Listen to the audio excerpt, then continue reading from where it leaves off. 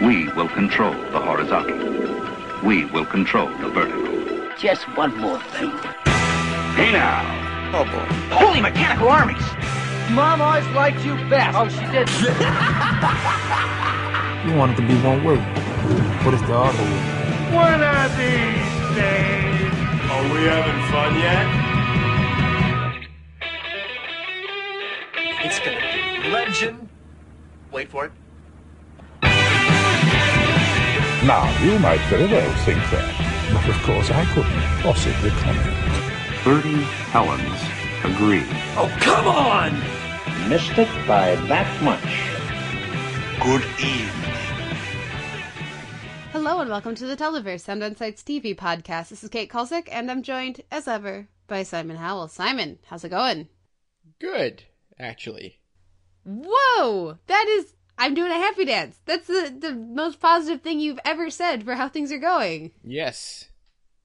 Don't push it. I won't. I'm going to move swiftly on to say things are also going well for me because we had fun the other day talking Friday Night Lights with Stephanie Smith, and that's going to be at the end of the show today. Such a fun segment. Of course, Steph's from Potential Cast, so more of the Buffy fandom out there. Love you guys. But it was lovely to talk with her. And before I talk about anything else, I got to mention our Amazing Race pool. Now, sir, are you in for the Amazing Race pool this year? Sure. I was so close to, if I count my clown points, I did win last time, but you didn't sign up. You did not sign up in time. So you don't get any clown points. That's how it works. In my head and my heart, I do, though, is the thing. Much like last year, we will be or last season, I guess, of Amazing Race, we will be doing a bragging rights pool. We're not actually going to do any money, but maybe this year I considered having an amazing prize, an awesome prize to go with it last year. Maybe I'll do that this year. But if you like watching The Amazing Race, you should totally drop us a line and get signed up. So send us an email to televerse@gmail.com or drop me a line on Twitter, and we'll figure it out so that you can join in with us, because I think it helps add a little bit more fun to the proceedings. And as I recall, it was cool, a bit of an upset at the end with who won. Yes. Yeah, but I couldn't tell. I remember beating you. That's all I remember. That was the only part that mattered to me. I went from like 4th place to last place or something like that, and you went from last place or something like ridiculous like that up to second or third. Yeah, I was second. Yeah.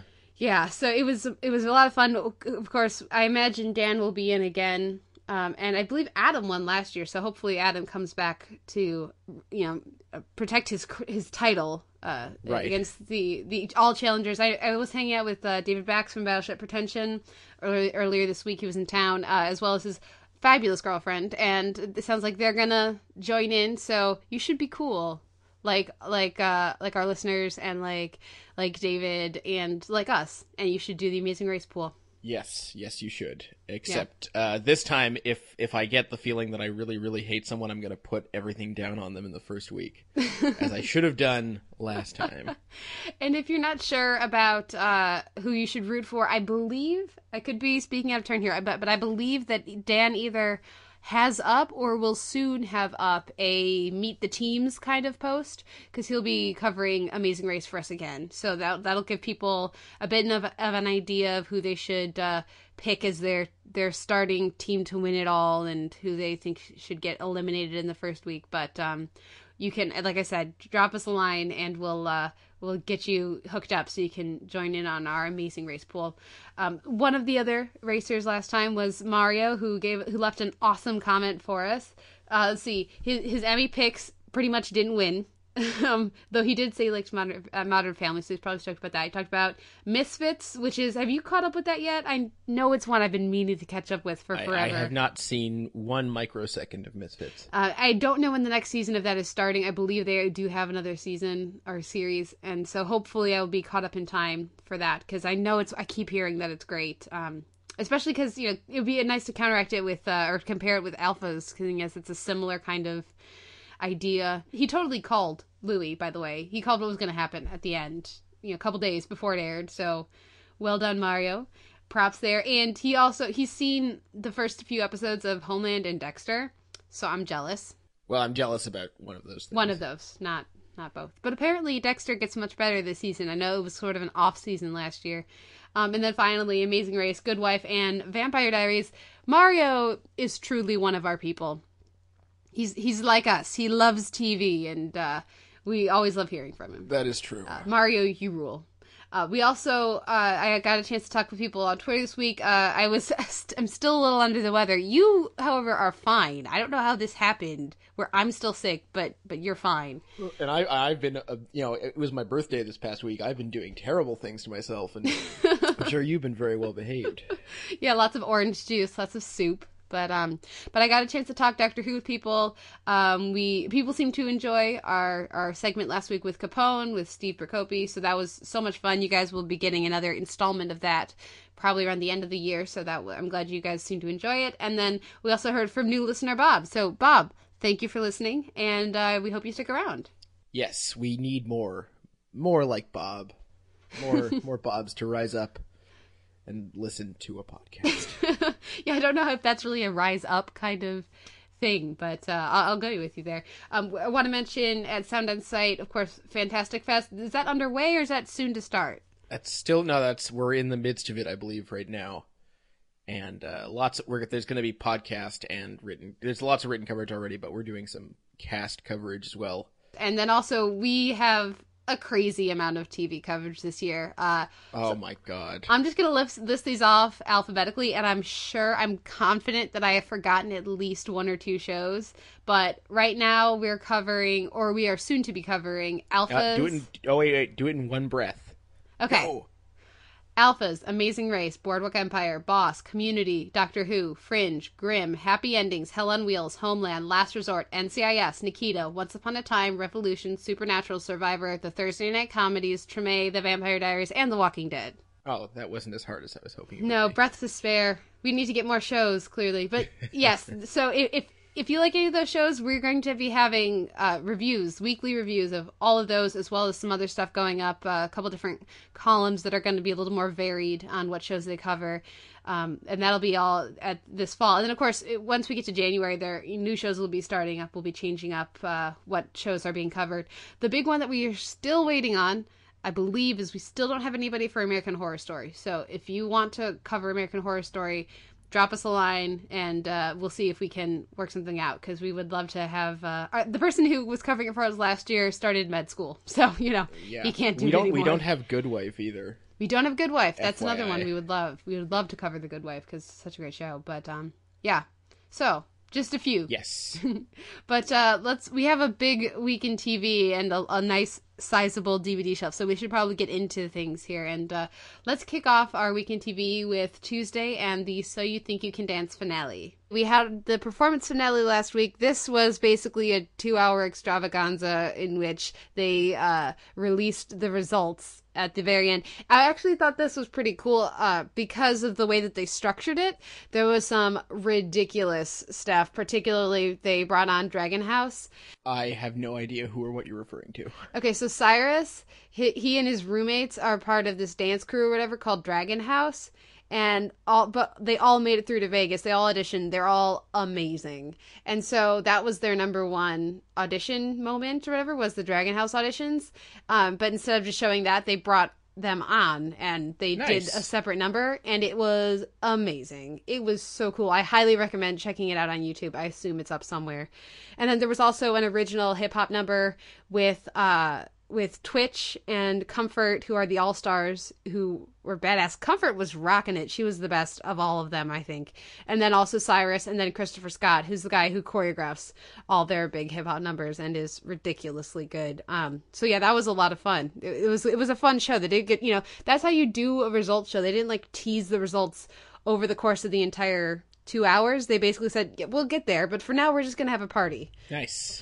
You didn't check it out. I did. I had so much fun with So You Think You Can Dance this season, and I look forward to watching it next year. I want Adult Swim style reality shows that are 15 minutes long. Can we do that, America? Well, that could be one dance performance per week, basically. No. Everyone gets to perform, but for 5 seconds each. Yeah. You need to be really, really impressive.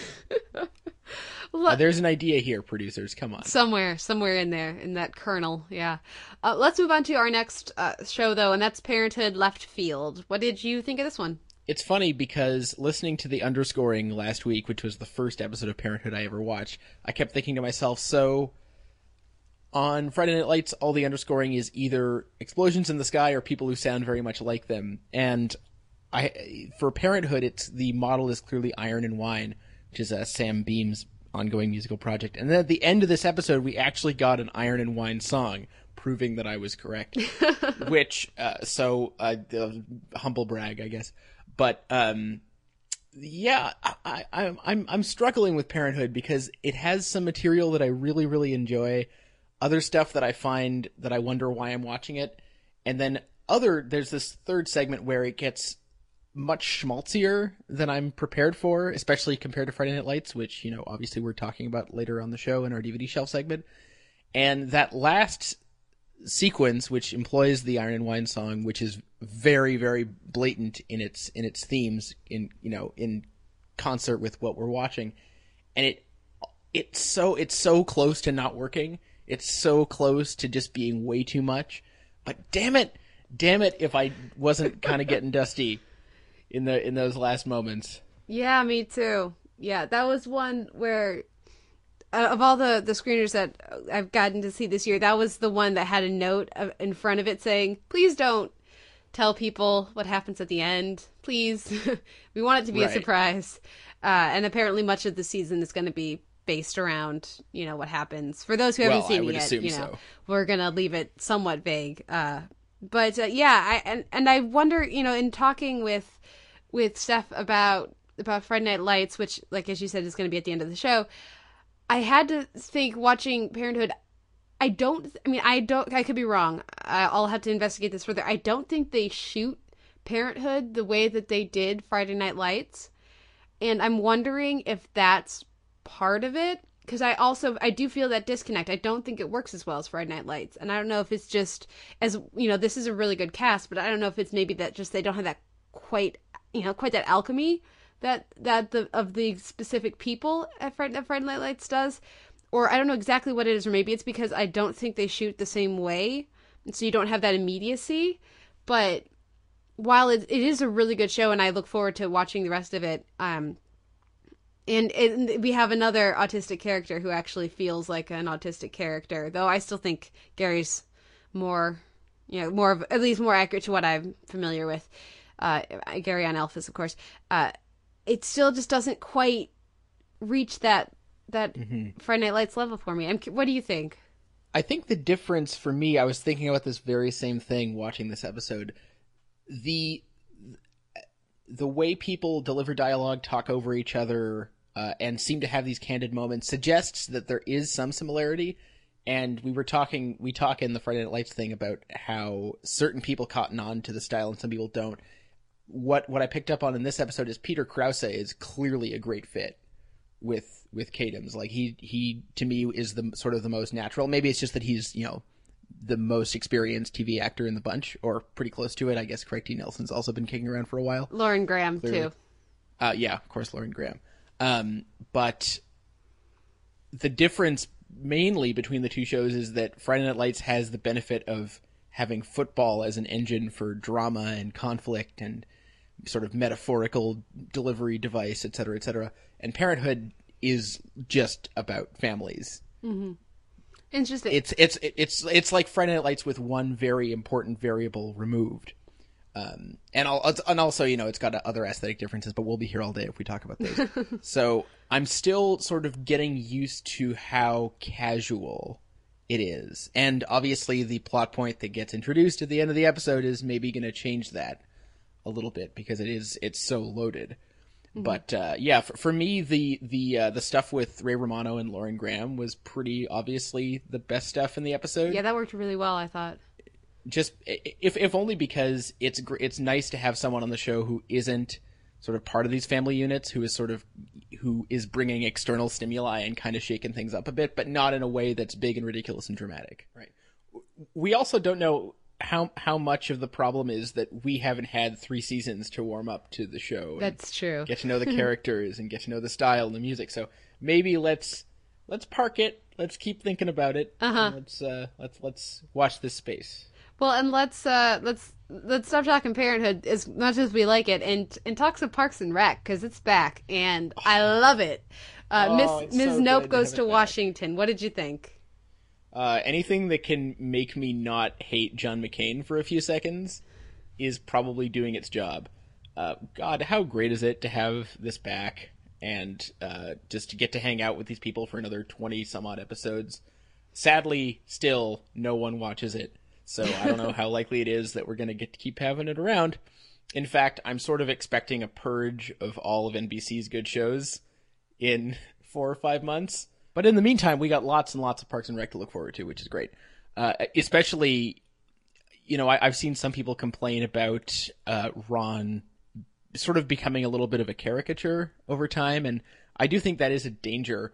But I think the point we were supposed to take from this episode is that Ron minus Leslie is a problem. And I like that they know that, and the show knows it, and the characters know it too. Ron, like the notion of Ron stepping up and getting this promotion was something that didn't necessarily fit his character, and staying in his job did. But the thing is, he didn't really do his job before. There are certain things that he was really good at that he counterbalanced Leslie with. But with Leslie not there, and April not there to be mini Leslie, which is basically what she was doing at the end of last season, he actually has to, deal with people. And so I think the recognizing that and bringing that to the forefront could give us a lot of potential in this upcoming season. I also like the way the showrunners continue to mess with people's heads over the whole Anne and Tom thing. Yeah, that was great. And I love the way it's working because it still upsets people so much. Well, I think after this, I can actually believe them as friends, whereas even last season, I didn't believe them as friends, let alone, in a relationship. So I think that's a positive motion. That's positive motion. So I look forward to seeing where they go. And then any other final things we want to mention? I guess we should. We mentioned John McCain. There's the rest of the stunt casting in Washington. Barbara Boxer. Andy, his tour guide at the end, was pretty great. Yes, and Andy in general was just. Chris Pratt was killing it as usual. I think my favorite bit. I don't know if it was ad-libbed or not. Was what country? Just right before the credits. I think that got me the most. He plays Dim so well. Yeah, absolutely. Yeah. Speaking of playing Dim, let's talk about Children's Hospital UK, British Hospital, and a certain mime stepping in for the clown. What did you think? Right, yes. Just to be clear, Children's Hospital took a week off and was replaced by Children's Hospital UK. The episode was called British Hospital, just in case there's any confusion. When the episode started, obviously job number one was immediately try to identify everyone, which I couldn't. I don't watch enough British TV to be able to identify anyone. Some bits of casting surprised me, like Maggie from The Walking Dead was there, who I guess grew up in Britain. I don't think she's technically British, but so that was surprising. I was trying to the next thing I had to figure out was who's on the intercom, and my first guess was, okay, that's Rob Brydon doing his Michael Caine impression. Then it turns out it was Peter Serafinowicz doing his Michael Caine impression, which was almost as good. Almost better. But yeah, this was a lot of fun. I'm really hoping it's something they do more than once, because it doesn't seem like they're nearly done making fun of British people. Oh no, it was hilarious. It was great. I think I actually liked it better than Parks and Rec. Maybe, I don't know. It was just so good. And also, of course, you're always helped by that shorter running time. They can just pack joke, and they don't need to worry about any sort of, logic or continuity. I was particularly impressed by Jamie Murray, who I haven't gotten to see be funny before. She plays crazy a lot, on Spartacus, on Dexter. But I haven't actually gotten to see straight up comedy from her, and so that was great. Dominic Monaghan, of course, I'm a big fan of his from right, Lost yeah. and Clearly those having Hobbit a good movies. time. But yeah, no, this was an entire cast of that guy for me, and it was so much fun. So I absolutely agree. I hope we get more Children's Hospital UK in the future. And did they filmed it in Britain? Yes. I don't know, but that would make sense considering it was an all British cast and crew and writer. I noticed it was written by Sam Bain, who I think is one of the main Peep Show guys. Mm-hmm. So yeah, they really went all out on this one. Let's move on though, unless you have anything else. No, I was it lived up to our hopes, I think, and they were high. I think they were high. Yeah. Another one that lived up to what seemed to be an entertaining teaser was NTSF SDSUV and Robot Town. I am so impressed with them for keeping their stunt casting under wraps, not using them in the trailer, but both Rob Corddry and Bob Odenkirk were great in this and so much fun, and I didn't expect them, so that made it all the more entertaining. What did you think? Yeah, well, Rob Corddry almost feels like cheating, but it's funny because he got to not be on Children's Hospital this week, so I have to be on something. Mm-hmm. So yeah, give me NTSF. Yeah, this was fun. I didn't like, based on the fact that it was called Robot Town and featured lots of robots, including a fire hydrant robot. It wasn't quite as good to me as, say, Time Angels from a couple weeks ago, but it was definitely fun. Anything that allows for lots of robot gags is great. And we were talking about people who are good at playing Dim. June Raphael is incredibly good at playing Dim. She gets me every time. Yeah, she's pretty great. Just the interplay between the two of them is so fabulous on this show. They've really built the team dynamic, and I like that this episode also we got a lot more Martin Starr.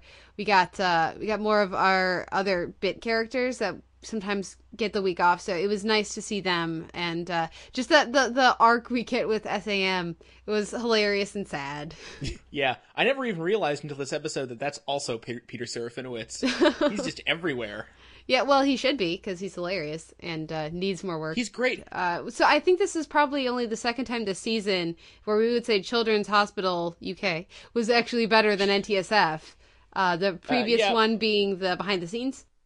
Yes, which again just goes to prove my whole thesis that more high concept is better for them. Yeah. So hopefully we'll get some more of that in the rest throughout the rest of the season. But for now, let's talk about the awkward season 2 finale, The Other Shoe. And after an interminable amount of stretching, we've got our answer to the Team Jake and Team Maddie conversation. And luckily, it was fairly angst-free. Yeah, well, they skipped over the angst, which was nice. But it's still, since I watched last week's episode, I figured, hey, I'll watch the finale, because why not? I got 22 minutes. And yeah, this didn't really make me anxious to A, rewatch anything I missed, or B, start the countdown to season 3, because I don't know, nothing about the way the show teased the future in this episode was tempting to me at all. If anything, it made me more hesitant about season 3, because I was hopeful that finally this love triangle thing would be over, and they would go back in some way, at least to some extent, to their season 1 focus, which was much more on Jenna and the high school experience and much less on boys and feelings. Right. This, what we got in this episode with the, Jake and Tamara thing, and with all the angst and, oh, did I make the right choice? I'm not dancing. While Jenna and her mom, that scene with them is lovely in this episode. Really, it's great to see her be human again. It shows a direction for this series that I don't care about and that I don't need to watch in a way that I really, really loved watching season 1. Yeah. Well, and also it exposes the fact that Jenna's kind of a horrible protagonist some of the time. Mm-hmm. Like, is just the way that she decides on Maddie, but then she sees Jake kissing Tamara, and she's just like a deer in headlights. Just, why are you making us watch this character be like this? It's really annoying. Well, and yes, teenagers can be like that a lot of the time, but I don't watch shows about a lot of teenagers. Because that's not interesting to me. I watch shows about the strange fringe percentile that are actually interesting. Yeah, it's not an encouraging direction, for sure. One of the big comparisons we've made in the past year, I would say, of the Televerse is as Awkward and Suburgatory, because they're in some ways very similar with somewhat similar lead performances. The way that Awkward ended, I am much more interested in Suburgatory Season 2 than I am Awkward Season 3. And I wouldn't have anticipated, I agree with you, and I wouldn't have anticipated that because Yeah, to me me, neither. Awkward Season 1 is several percentiles above Yeah. Suburgatory Season 1. Yeah, definitely. So, but on the other hand, I feel like Suburgatory has room to improve, whereas Awkward didn't. So, Yeah, and let's take that opportunity, that segue, room to improve. Wilfred Season 2 finale, Secrets, that's got to be one of the most improved, right? At least I haven't seen Season 1, but based on what you were saying. it's not leaps and bounds, but it's definitely a noticeable improvement. One of the things I love about Wilfred is I feel like with this season they've started a tradition that whenever they do a season finale, it's super heavy on the mythology, usually adding some new wrinkles, and it features at least one overt parody of another show, or clear reference drop. Last season we got an excellent Lost gag, and complete with the presence of Richard Alpert, which was better. And this week I loved the very shaggy Battlestar Galactica joke. Yeah. That seemed to go on for 7 minutes. It was great. I don't know. I always had this conflict with Wilfred where whenever they add something like they do this week with Ryan's discovering that he drew Wilfred as a kid, I'm always confused as to, do they know what they're doing with this, or and should I care?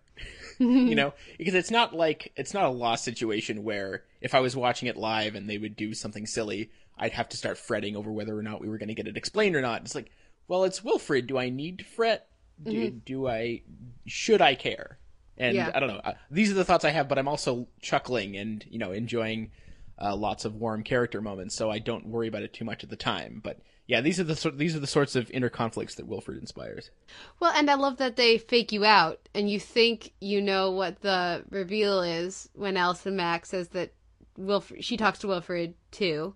You're like, oh, Right. That's what they're gonna do, and then they don't, and it's awesome. And that was such a great way to wind up that season arc, that relationship with Amanda, and really put a bow on it, and also put a bow on yes, he talks to a dog. That's usually a sign of massive crazy. Right. Well, and I like the idea that it's not really mentioned, but he's kind of crazy and he attracts another crazy person without realizing it. Mm-hmm. Which makes some sense. I actually found the end of the episode kind of moving, which I wasn't really expecting, with Ryan kind of losing everything. And I don't know. I'm always surprised at how affecting the show can be when it wants to be. Yeah, and we still haven't gotten official word of a pickup. From what I understand, from what Landgraf has said, and I don't have any reason to doubt him, they're just ironing out contracts. Yes, but they've been ironing out contracts for months now. That was something that came out after Comic-Con, so I would like to get pen on paper. When they say ironing out contracts, I assume that means ironing out Elijah Wood's contract. But you never know. I mean, the depressing thing is that Louie and Wilfred are both watched by about 500,000 people most of the time, which is just... that just hurts my heart. Like, really? Compared to how many people are watching certain other shows, yes. Yeah. America, come on. I'm looking at you. Yep. Catch it on DVD and tune in, assuming it's back next summer. Tune in next summer. Let's go over to Doctor Who, though, Saturday and The Power of Three. Now, I really like this episode, and actually I haven't had a chance to watch it again, but as soon as I finished watching it, I wanted to pop it back in and rewatch it. But the reason that I loved it was the character moments and because of course the Ponds are leaving next week. That's their final episode. And so this was an episode very much dedicated to focusing on these two characters who have been such a big part of the show for the past, 2.5 seasons at this point, and allowing the audience a chance to say goodbye, before the action-packed finale next week, which apparently Stephen Moffat says is going to end with us all crying. So that's fun. But the thing is, the actual plot of the episode, while it starts out really interesting, is kind of a shit show by the end. And I should probably delete that kind of. It is. It's a terrible climax and denouement, at least with the actual plot of the mystery driving everything. So while I really enjoyed it, I'm not sure what you're going to think. So what did you think? I was actually kind of surprised that, again, my as you mentioned, my knowledge of these characters and universe is limited, but I would think that, having these characters who lead double lives that are so different and having these desires pulling in opposite directions, I was sort of surprised that it wasn't milked more for pathos. Like I was really anticipating some really emotional moments, and they kind of almost get there a couple of times, but in general it kind of sticks to, well, yeah, this is all happening, but hey, isn't this all still fun? Which I was neither expecting nor particularly chuffed with, to borrow a British expression. And you're absolutely right about the main plot. The setup is very intriguing, and I like the follow through with it seemed like a fairly realistic take on what people would do if they suddenly had black boxes everywhere. And I really like the montage of just seeing what people are doing with them. That was really nicely executed. But yeah, and then it turns out that it's just some guy who wants to get rid of humans. It's like, really? But it's not really. You don't know anything about him. The doctor shows up. Of course it's you. Wait, you couldn't have, of course it's you earlier? And then we get this huge expo dump by None a of it humanoid. really makes sense. And it doesn't answer really any questions. It doesn't, like, those two creepy orderly dudes with the, like, vacuum faces or whatever. Very creepy. They never come back. You don't know how they're related, if they're related. It's a huge mess, that final scene. And apparently, Stephen Burkoff is a hugely respected British actor, and he's our villain in this, and he gets like one scene, and it's not very well written. No, I mean, the orderlies must have something to do with it because they run back onto the ship. Yeah, but we never find out what those people are supposed to be there doing, and they don't even save them. I know our fellow Senate Secretary Michael Ryan thought that they did, but I could swear you see them on the, like, laying down there in the background when they explode the ship. Yeah, because they're all laying around. They get Rory's dad out. And then they come back, and, like, I assumed that they were supposed to get everybody, but then when they come back and talk to the doctor, you can still see the other people lying down in the background. Yeah, no, they totally get blowed up. It's like, are you kidding me? I don't know. But I don't want to focus on that because I did really love a lot of these moments. And I think that's actually a really good point that you make about how it doesn't really go for the pathos. And the reason it doesn't is because that's not Amy and Rory. They're not characters they aren't angsty characters. And it's actually, after some of the previous companions who have been incredibly emotional, it's nice to have that difference. But of course you don't have that context, so for you it seems strange. But no, Amy she's the character who the first time she met the angels thought she was in a trap, turned out she wasn't, doesn't really matter, said, okay, you have to leave me here because you can't die because you have all this other stuff you need to take care of, so just go and I'm fine. I'll deal with this. I chose to come along. Just, she has a good head on her shoulders, and she doesn't gear towards the melodramatic.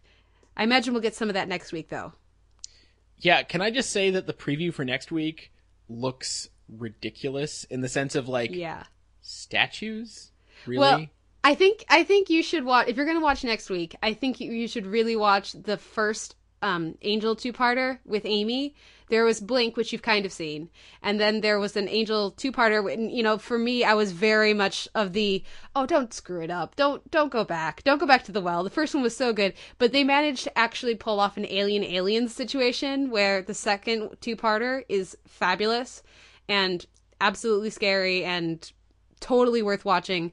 So I would say if you're going to watch this finale, you should totally watch that one because that'll give you context. But no, I'm terrified. It does not look good. No, I mean, just the whole notion of, we're going to get to the episode next week, but the whole notion of statues move when you're not looking at them. Like, oh, really? Oh, it's amazing. Oh, the Weeping Angels, that part of it's awesome. Oh, but so what don't you like? I don't like I don't want to say one of the things. At the end of the Canadian trailer, there's a certain statue that has moved that had me groaning. Also, I don't like that they've introduced cherubs now. I don't know. I'm afraid because I really like Blink. I think Blink is amazing, and I love the two-parter as well. I also think that's just as good. Every time they're attempted to go back to the well, I'm already astounded that they pulled it off for a second time. I don't know that I think they can pull it off for a third time. Well, just remember Alien 3 is all I have to say. Yeah, so we'll see. You know, in Moff we trust, right? He's done a good job so far, and it makes sense for Amy and Rory to go out with the Weeping Angels, but I'm still scared. So we'll see. All right. Let's talk about the thick of it, though. That's the next show. That's also on Saturday. Episode 3 took us back to... So it's the opposition. The Lib Dems. We're with the Lib Dems this week. The Lib Dems, yes. What did you think? This ruled. First of all, I think my favorite scene of any show this week was Mannion finally flipping out on his sort of feel-good guru handler. I loved it. I needed that to be like 10 times longer. I could have done that for a whole episode. I love the way they've been building up to that, actually since even before this season began.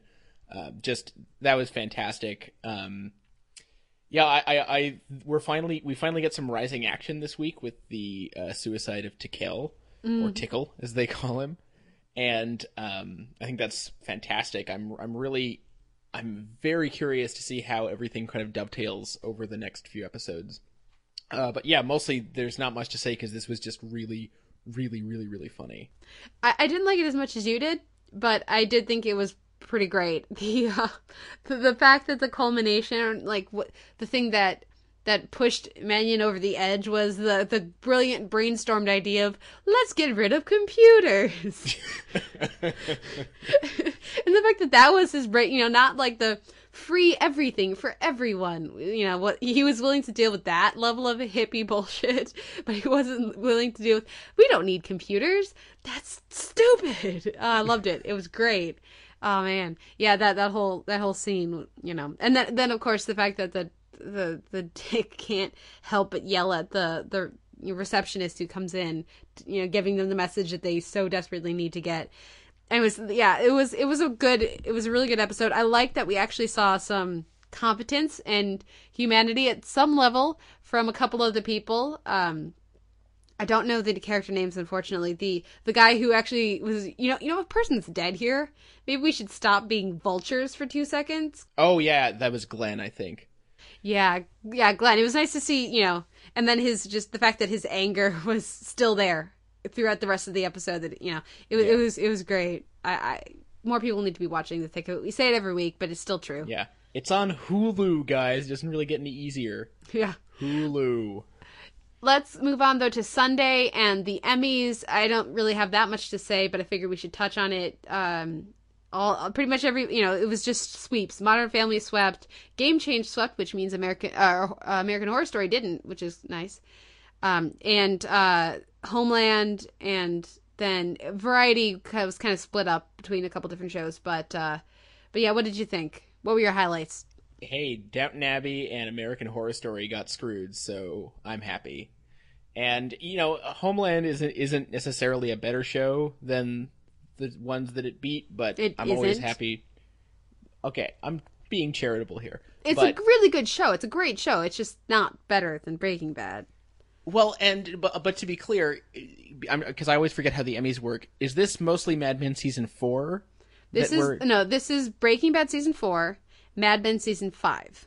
Okay, because I would have been annoyed I was annoyed when Mad Men won last year because Season 4 wasn't a fantastic season through and through, whereas I would have been happy with it winning again this year because it had a better season, even if, again, I wasn't totally pleased with it. I'm just happy with Homeland taking stuff because it's something new and it's great and it deserves to win stuff, and I'm also glad that Claire Danes got another statue because she's great. I think this is her. Oh, Temple Grandin, you're right. She also won for Temple Grandin. Yeah. I made sure to watch the only 3 seconds of the award show that mattered, and did catch her saying Mandy Patinkin holla, which was great. It's too bad he wasn't also up there because he's at least as good.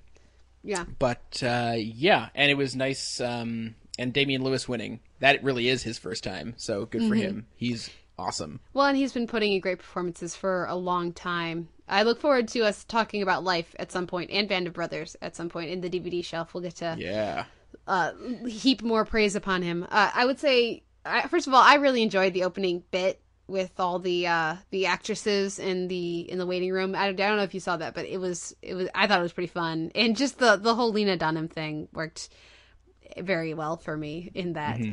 Then there was the Modern Family gag with Lily being crazy it really wasn't funny. It went on way too long. And I couldn't believe they were playing people off the stage. Like, they literally, I think it was the Modern Family guy, or maybe it was Homeland, one of the final awards of the night, the guy specifically said, and most of all, we need to thank, and they cut him off.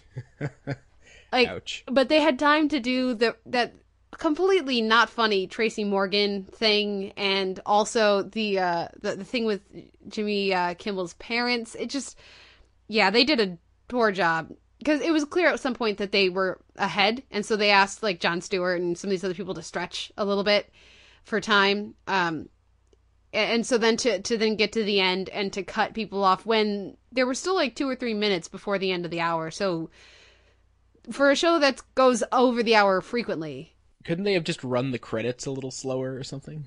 I don't know.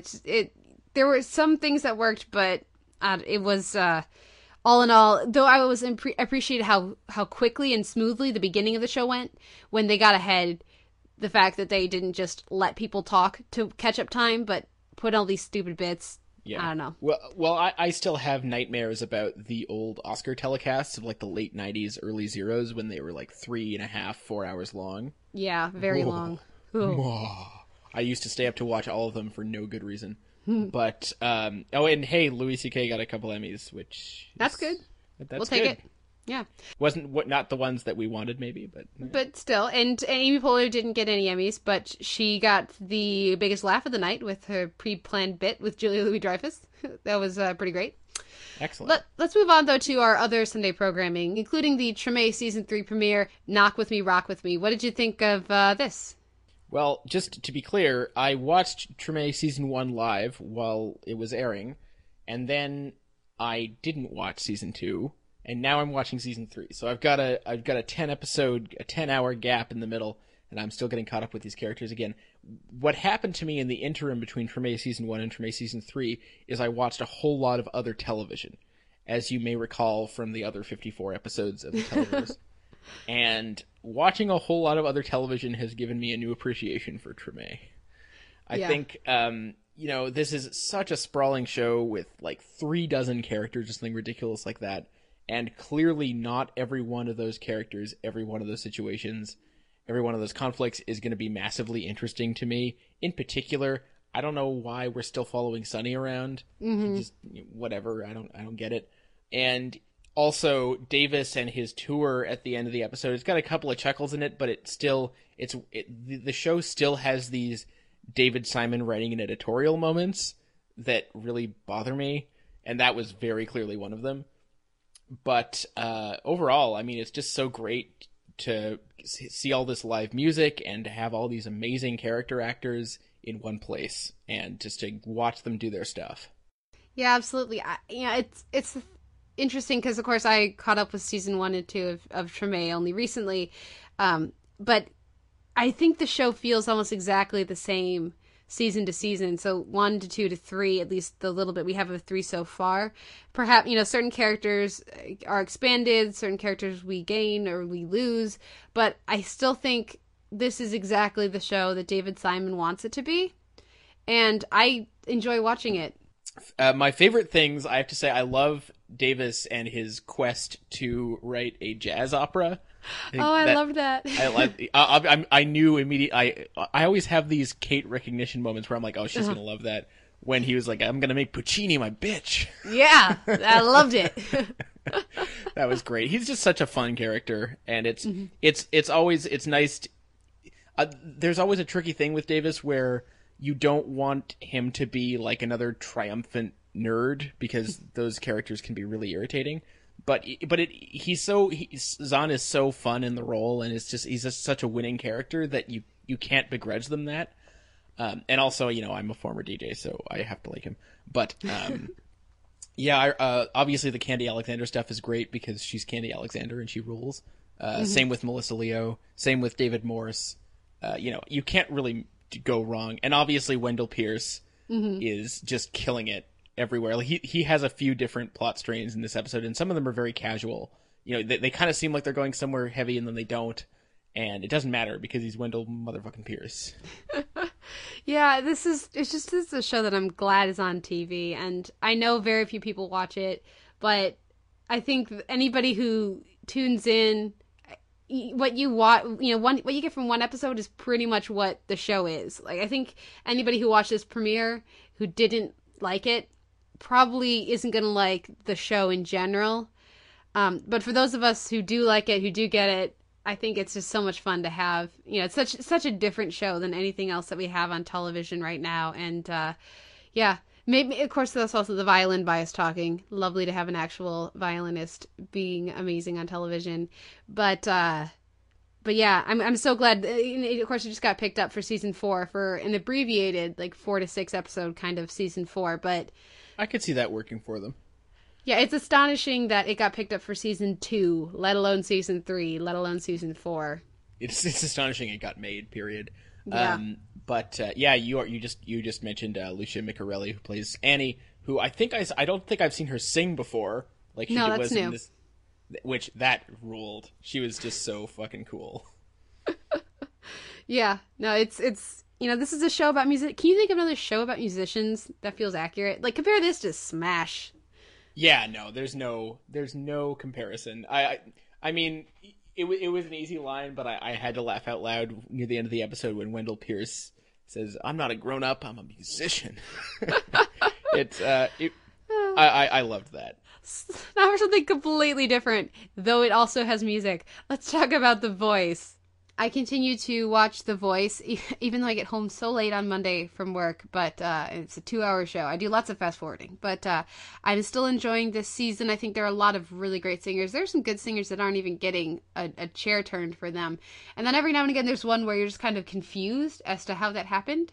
So I imagine that has to do with the live experience. There are a couple people who were getting way too much praise and a couple people who weren't getting nearly enough. So we'll see what happens when we get into the battle rounds and all of that. But right now, at least, I think pretty much everybody has 2 to 4 spaces left. So I think this has to be the last week of blind auditions, and then we'll start getting into the meat of the season. But I still like The Voice. I made time for 2 hours of The Voice. I did not make time for 20 minutes or half an hour with commercials of How I Met Your Mother. How was the premiere, Farhampton?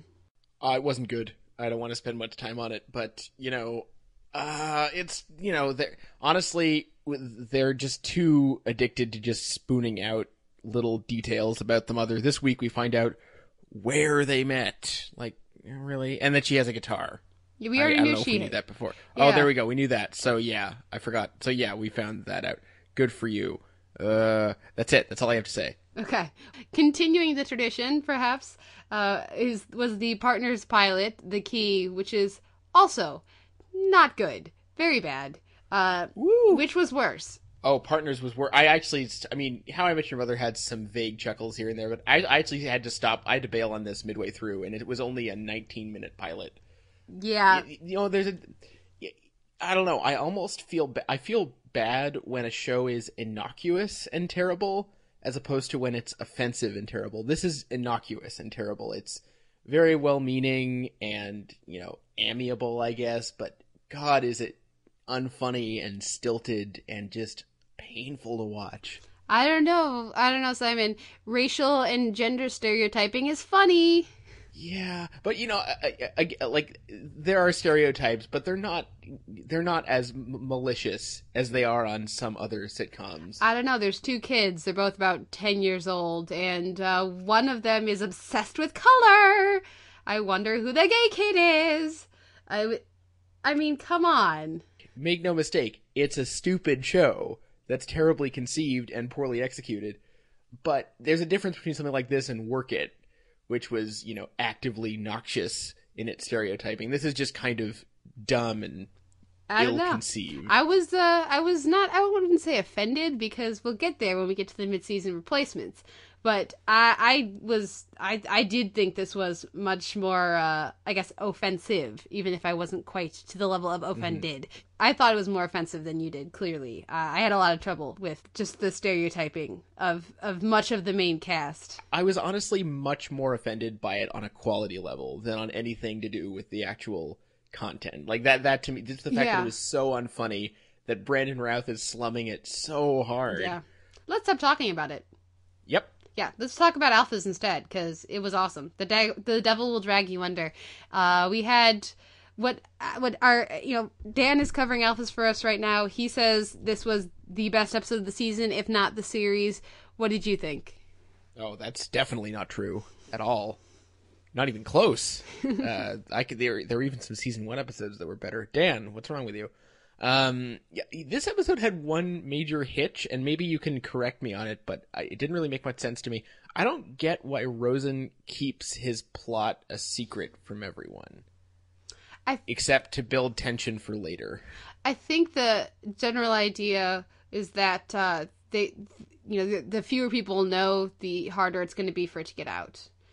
And I believe that, especially when they're worried about moles and stuff within the operation. Especially with somebody like Gary. You wouldn't want Gary knowing a secret, because maybe he'll be really great keeping it, maybe he won't. I'm having difficulty just accepting that, because I like the Gary thing is I get it, but they're supposed to be a team, and they've been a team for 2 whole seasons, and they can't trust each other with basic stuff like this. I don't know. It doesn't make a whole lot of sense to me. I thought that it was pretty obvious that of what was going on. Like, it didn't seem like a twist when we found out that Hicks was working in collaboration with Rosen. So maybe that affected my reaction to it. I didn't feel like it was supposed to be a surprise. So maybe they just failed to execute on a massive level that element of the plot, if that's what they were going for. I was, however, amazed that a more or less Hicks-centric episode did manage to actually be good, because to my mind, he's by far the least interesting of the alphas. I was actually really hoping they were going to kill him. Just because I thought it wouldn't... Like, I like the character, I like the actor. I would have been very surprised, and I would have to compliment their cojones if they actually did kill him off. I think that's one of the things that they need to do this year, to avoid heroes... heroesitis, I guess. Yeah. Well, we did get one character death this week, which I was so worried that Nina was actually going to successfully push Danny into not dying. Oh my god, if that had happened, I think I would have thrown something at my screen. So props to them for that not working. I did think that scene went on too long. Like, she took too long to die. They were really milking that. But they went through with it, which is something Alphas is good at, so good for them. Yeah. Let's move on, though, and I'm going to talk briefly about the Castle premiere. I know there are a lot of Castle fans out there. I'm one of the more lapsed fans. I check in here and there, and I usually have fun. That was the case this week as well. This was after the storm. Of course, at the end of last season, Castle and Beckett got together, and I think it'll be entertaining to watch that play out for the next several weeks and episodes. I like that they have finally just point blank solved Beckett's murder. They know who did it. They know why. They have all the information, so the show doesn't look like they're actually going to pull that out for much longer, stretch that out for much longer. There's a bit of a detente. I'm sure at some point they're going to find a way to catch the person, but now they know, and they can stop referring to it all the time as the center of angst for Beckett. So I look forward to checking in with this, as we go, as it continues, and having a bit of fun. And now let's talk about our final show of the week, Revolution Chained Heat. We liked the pilot. I would say it seems to me more than a lot of other places did. What did you think of episode 2? I think this episode just reinforces the fact that most people who have written and talked about Revolution, I think, have spent a little bit too much time nitpicking the premise and the world building, and not quite enough time appreciating that we have a pretty solid ensemble, which is something that I haven't seen in a new drama yet this season. Well, except for Last Resort, obviously. But, we haven't gotten there yet officially.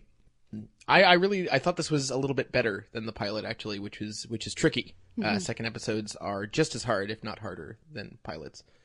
And I think the nicest thing for me is I feel like they did a lot of work on Charlie this week and making her actually fun, if not fun to watch just yet, at least sympathetic, and they give her some nice character beats, especially I think probably she gets one of the best moments of the entire episodes when she snaps at the other characters in the scene saying, so there are slaves there. Am I the only one who cares about this? Yeah, that was absolutely a great character beat, and it does a good, because the trouble with Charlie is that, one of the troubles with a character like Charlie, I should say, is that it's very easy for them to get utterly obnoxious because they're kind of there to make mistakes and screw things up so that the action hero can fix it. Right. They're there to get the group into trouble so that we can have a fight scene, which there are a bunch of fight scenes this week, and they're all pretty great. I think they don't have the spectacle of the one from the pilot, but I think they're all solid. And so I think adding that dynamic to the show can only improve it. And this is going to be a show that is going to succeed or fail based on its characters and its performances more than anything else. And yes, you have Giancarlo Esposito being amazing yet again, and he gets way more screen time this week, and that was a smart decision. But I think even a small thing like Charlie doesn't have makeup on, at least visibly. She's made up to look like she doesn't have makeup, whereas in the pilot, right, she did. She looked way too pretty, way too clean. And yes, everybody still looks pretty and clean, but it's a step in the right direction. And so I'm cautiously optimistic this week. And we get the appearance of Elizabeth Mitchell in the present, which everyone should have seen coming. Well, and I'm glad they stopped pretending about that too. I was also actually surprised we got a flashback, and I was like, oh god, we're getting a flashback, but it actually worked. It was good. Yeah, and it gave us information we wanted or needed about the character, but also it just let us see more of Elizabeth Mitchell, and who's great, and she's really strong in those flashback scenes. And then we also got more of the dad character who was killed off in the pilot. I remember we watched it and went, oh, we like that guy. It's too bad he got killed off. So apparently he's going to pop up here and there in flashbacks. So I'm good with that. Yep. I think the main thing is I'm still not all that taken with the whole rebel plot, secret electricity havers, et cetera, thing. Mm-hmm. It's a little bit Star Wars for me, but we'll see where it's going. Yep. Oh, and we added David Mounier this week, who got almost nothing to do, but hopefully we'll get something to do later. Yeah, and we praise Giancarlo Esposito a lot in the pilot. Billy Burke is really good in this too. They done good casting him. Yeah, his character's not as fun, obviously, but he's working on it. And Nora could be an interesting addition. We'll see. I haven't decided on her yet. So that wraps up our week in TV. Now we're going to take a little bit of a break, listen to some music, and come back with our spotlight on Louie Late Show Part 3.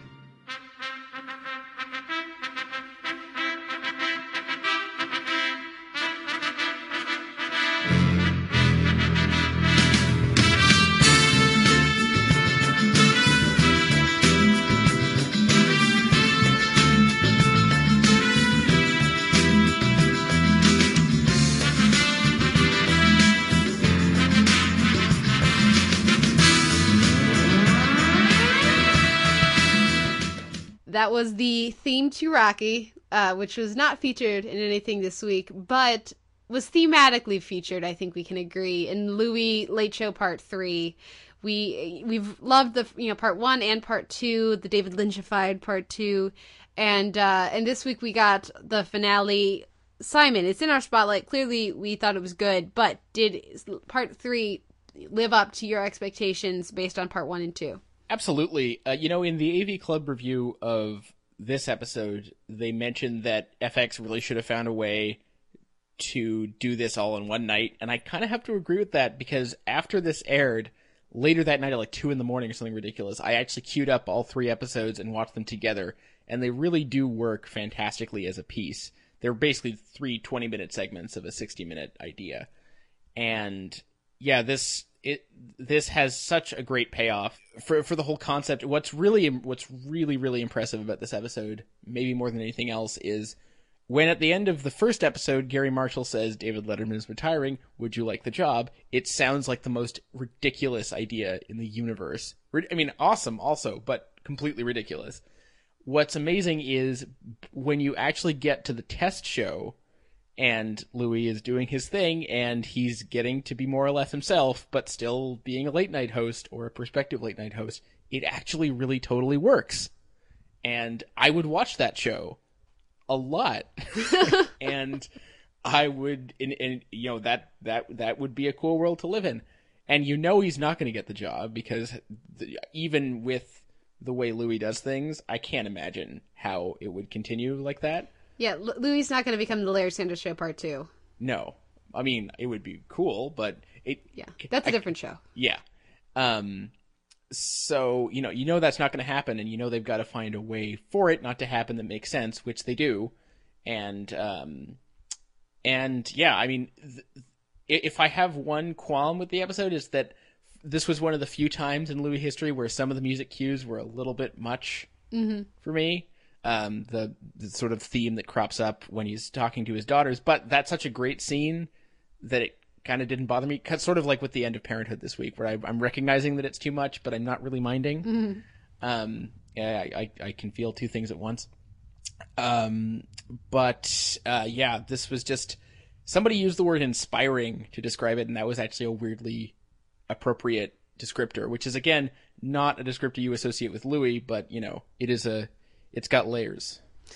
Yeah, I was glad to see David Lynch back this week in the exact same role, but obviously the episode didn't have that Lynchian tone that it did last week. So I think it was a smart bit of continuity to make it feel more of a piece, to have him still be there and not have it be as episodic as if he hadn't been. I think the final interview with Paul Rudd and Susan Sarandon was hilarious and great. And, you know, I got a very strong, it reminded me very much of WTF with Marc Maron, like that sort of dynamic. And I could see that, you know, working too. It made sense in a great way. And, you know, who knows down the line, I could see him hosting a talk show on cable or something if he decides he wants to. I don't think he will, but, you know, I'd watch it just like you. I'd totally watch it. And yeah, there were a couple of scenes that particularly stood out. I loved of course, you already mentioned the scene with the daughters, and just a little bit of, again, bringing Gary Marshall back for that 30 seconds, I think was, again, important to piece it all together. And I think this was exactly the finale that this three-parter needed to be. As far as, you know, is it as funny or does it have the standout moments that the first two parts have? For me, no. But it works so well at, you know, putting the whole thing together and finishing out the story and giving us our character development for Louie. And one of the things they say over at Battleship Pretension that I really, really enjoy and agree with is the notion that in film, a lot of the time, what a movie's about is the way that it ends. And I think that applies to here as well. So I think just the way that it ends, though it's not as laugh out loud funny, though it's not as moving maybe as that great opening scene with Louie and his ex-wife that we got in the first was that second week? The second episode.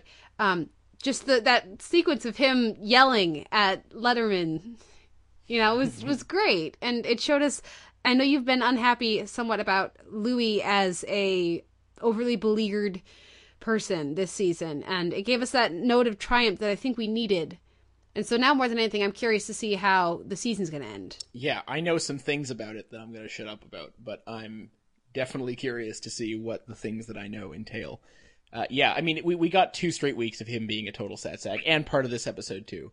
And it got to be a bit much, but it did have a nice tension and release aspect where when he does step up, it's just it's a thing of beauty. And I you know, again, when we're talking about the meanings being ascribed to endings, I love the credits scene being him keeping up on boxing. Yeah. And which I think some people were confused about it because they thought maybe it was another flashback, but no, very clearly from the way it's edited, it's happening afterwards. Mm-hmm.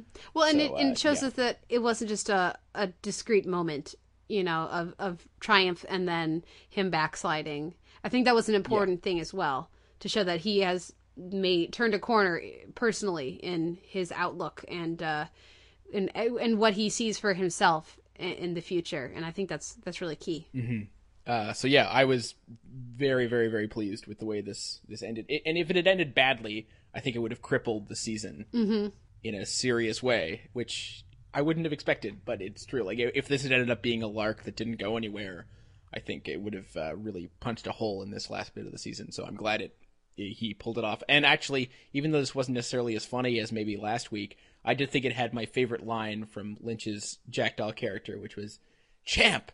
It's short for champion." Oh, David Lynch. That got a good laugh out of me. Love it. Man, he needs to be doing more stuff in general. Yeah, absolutely. So a few show notes here before we go to our DVD shelf with Steph Smith from Potential Cast.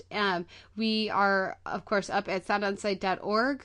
You can find a post there for this podcast, and please leave us a comment.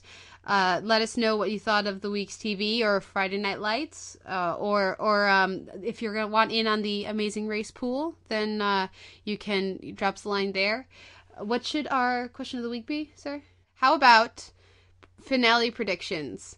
We have a couple different finales next week of a sort. We have Doctor Who finishing up its, the Ponds at least leaving the show, so it's the fall finale or whatever for that. We have Louie finishing up next week. Yeah, will Louie live or die?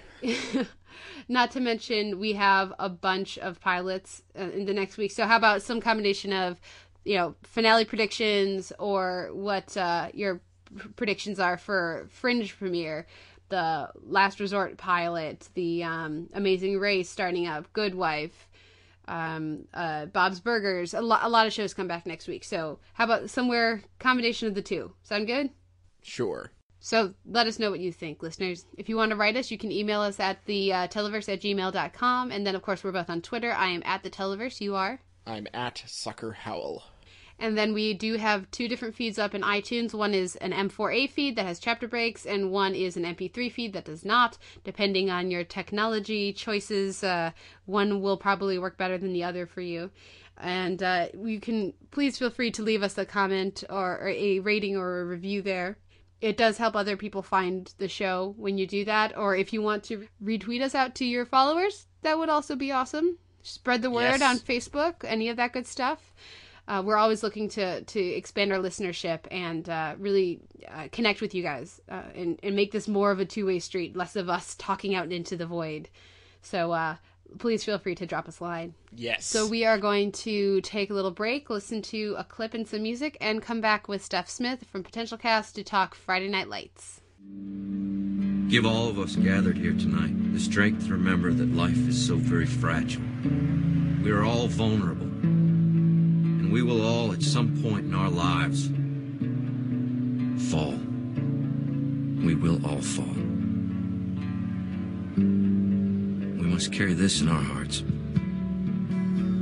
that what we have is special,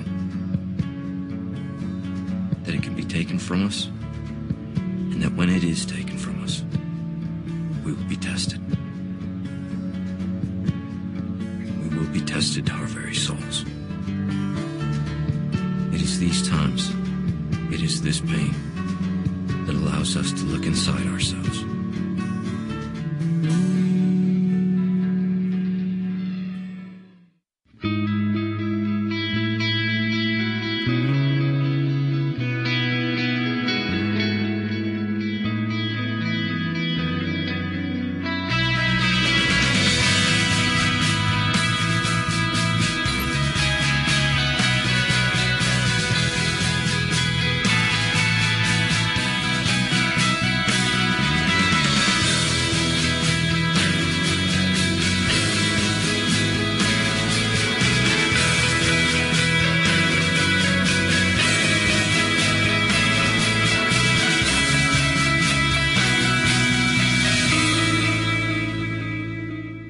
back with the Televerse. This is Kate Kulzick, joined as ever by Simon Howell, and this week at the DVD shelf, we're talking Friday Night Lights, one of my favorite shows of all time. I'm pretty excited, and here to help us talk about it is Stephanie Smith from Potential Cast. Stephanie, welcome to the show. Thanks for having me.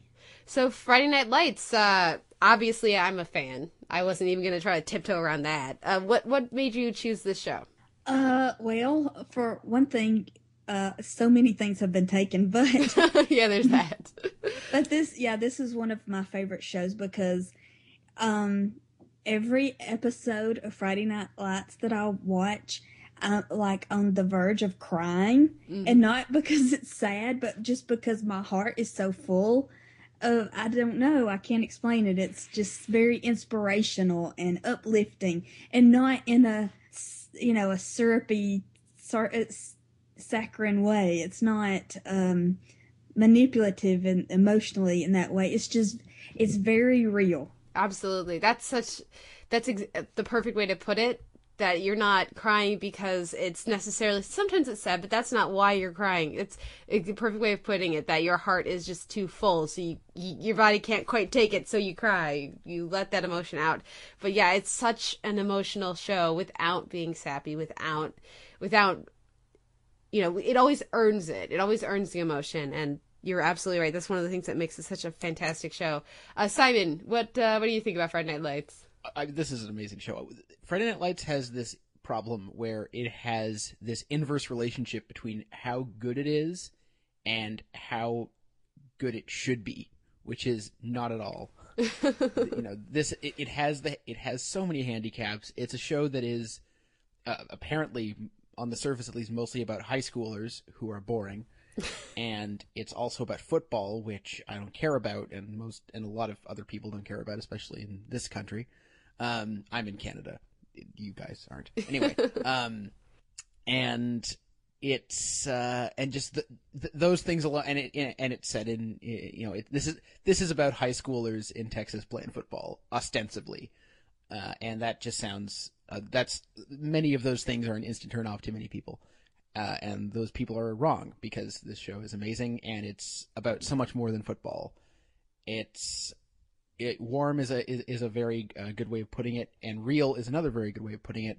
The main thing that separates this show from others that may seem to be like it is every aspect of its execution ties into that realness, from the style of acting to the location shooting to the incredible writing that's never showy but always feels very authentic and true to each character.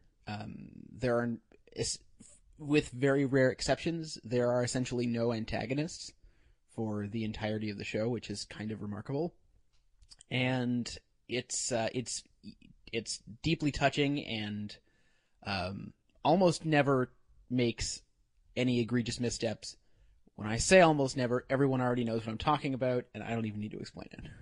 Yeah, I'm going to have something to say about that when we get to the episodes portion, or I guess best season portion of the discussion. But before that, I wanted to talk about one of the things that you mentioned, Simon, which is the shooting style of this show. Because I think for, obviously those of us who are more aware, who have followed Friday Night Lights when it was still on, and we're kind of keeping track of, is it going to get renewed? What's going on with it? We might already be aware of this, but for a lot of people just discovering the show, they probably don't know. Friday Night Lights, a lot of it was improvised. The way that they shot it, I think, is a big part of why, first of all, it is, like you said, it has that real authenticity to it, but also why I think that we're going to talk about how awesome and amazing these actors are. There are quite a few of them that I haven't seen anything as good since, and I don't know if we will. So while they were amazing on this show, I don't know if they'll be able to reach that level of intensity and truth to their acting again. But the way they would shoot it was all on location. They would have a script that would give them an idea of what the scene needed to be, and then they would improvise it. And it was very much handheld camera, very intimate. And so you get these, for me, I don't really think about best episodes so much for Friday Night Lights as much as I think about moments. You get these absolutely wonderful, encapsulations of emotion and of experience. And I think it has to come back to Jason Katims, who did not create the show but was the showrunner from the very beginning, and this decision he made to film it in such a more indie film sort of way as opposed to a standard TV production schedule. Do you guys have any thoughts on that? Yeah, I read that there was no rehearsal, no blocking, that the cameras would just follow the actor as they went through the scene. There wasn't a lot of planning. It was just shoot and go. Yeah, that had to have been incredibly artistically freeing for these actors, especially because I remember every now and again hearing a little bit from Connie Britton and Kyle Chandler, who are, of course, the main couple at the center of all of the high schoolers and later the adults, talking, especially Connie Britton, talking about how freeing and how fulfilling it was of a character to play. Because she started out in sitcoms and has done any number of shows since, and so I think that it has to be an important part of what makes this show so special. I mean, can you imagine no rehearsal, no blocking, just go? The amount of trust. Mm-hmm. Yeah, you mentioned Britton and Chandler, and God, they're both so good. And what's amazing to me is that, even though the show has this improvisational quality and, like you mentioned, Steph, it wasn't blocked, wasn't rehearsed, it's amazing how indelible the characters are. It's clear that whether or not there was rehearsal, it's clear that everyone involved had a very specific idea of who these people were and grasped that. For the most, some characters take a little longer than others to totally find their footing, but for the most part, everyone is fully realized from the start, and that's a credit to Katims for sure, as well as the actors for being so good on their feet. Yeah, I've said it before. I will say it again. I plan to eventually put out a best TV couples thing for Valentine's Day, and at the top of that list will be Coach and Mrs. Coach as the best couple, as the best married couple in television history. Yeah, that is such a great couple because they are so equal, and their desires, one doesn't trump the other. They work through their problems with compromise and what their goals are, and it's very unusual to see that on television because usually in dramas they want conflict in a marriage and everything. Mm-hmm. Mm-hmm. What's really amazing is the way they have this perfect balance with these characters where neither one is perfect, but they never contrive any bullshit conflict between these people over 5 entire seasons. Every conflict that does arise, and there's rarely anything earth-shattering, but every conflict that arises feels like something that could actually happen between these people, and the way those conflicts are resolved makes sense. And again, there's no feeling of, oh, this has to happen so that this happens, and then we have to do this so that this other thing can. No, it's the day-to-day life of people who feel very, very real and that we really enjoy spending time with, and we secretly wish we're our real parents. Yeah, and talking about real characters, when Parenthood started, I was like, oh, a new Jason Katims show. I'm going to watch this. And, and Peter Krause and Lauren Graham. And 2 brothers sit down on the hood of their car and talk about their feelings. And I immediately said, this is not the show for me. Because this is not the way it would happen in real life. Men don't sit down and talk about their feelings. But on Friday Night Lights, maybe they did that and I just didn't realize it because it was so realistic that I bought it. Yeah. There's such a great metaphor, of course, and this is, I think, why so many people, particularly of the male persuasion, love sports movies. But there's such a great metaphor for conflict and male relationships in sports that you can use football to show people dealing with stuff.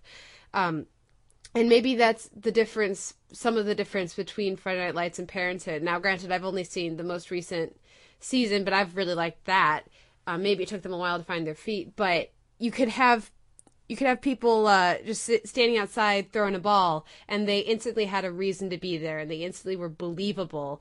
And then they start talking, and they start out talking about football, but pretty soon they're talking about their feelings, basically.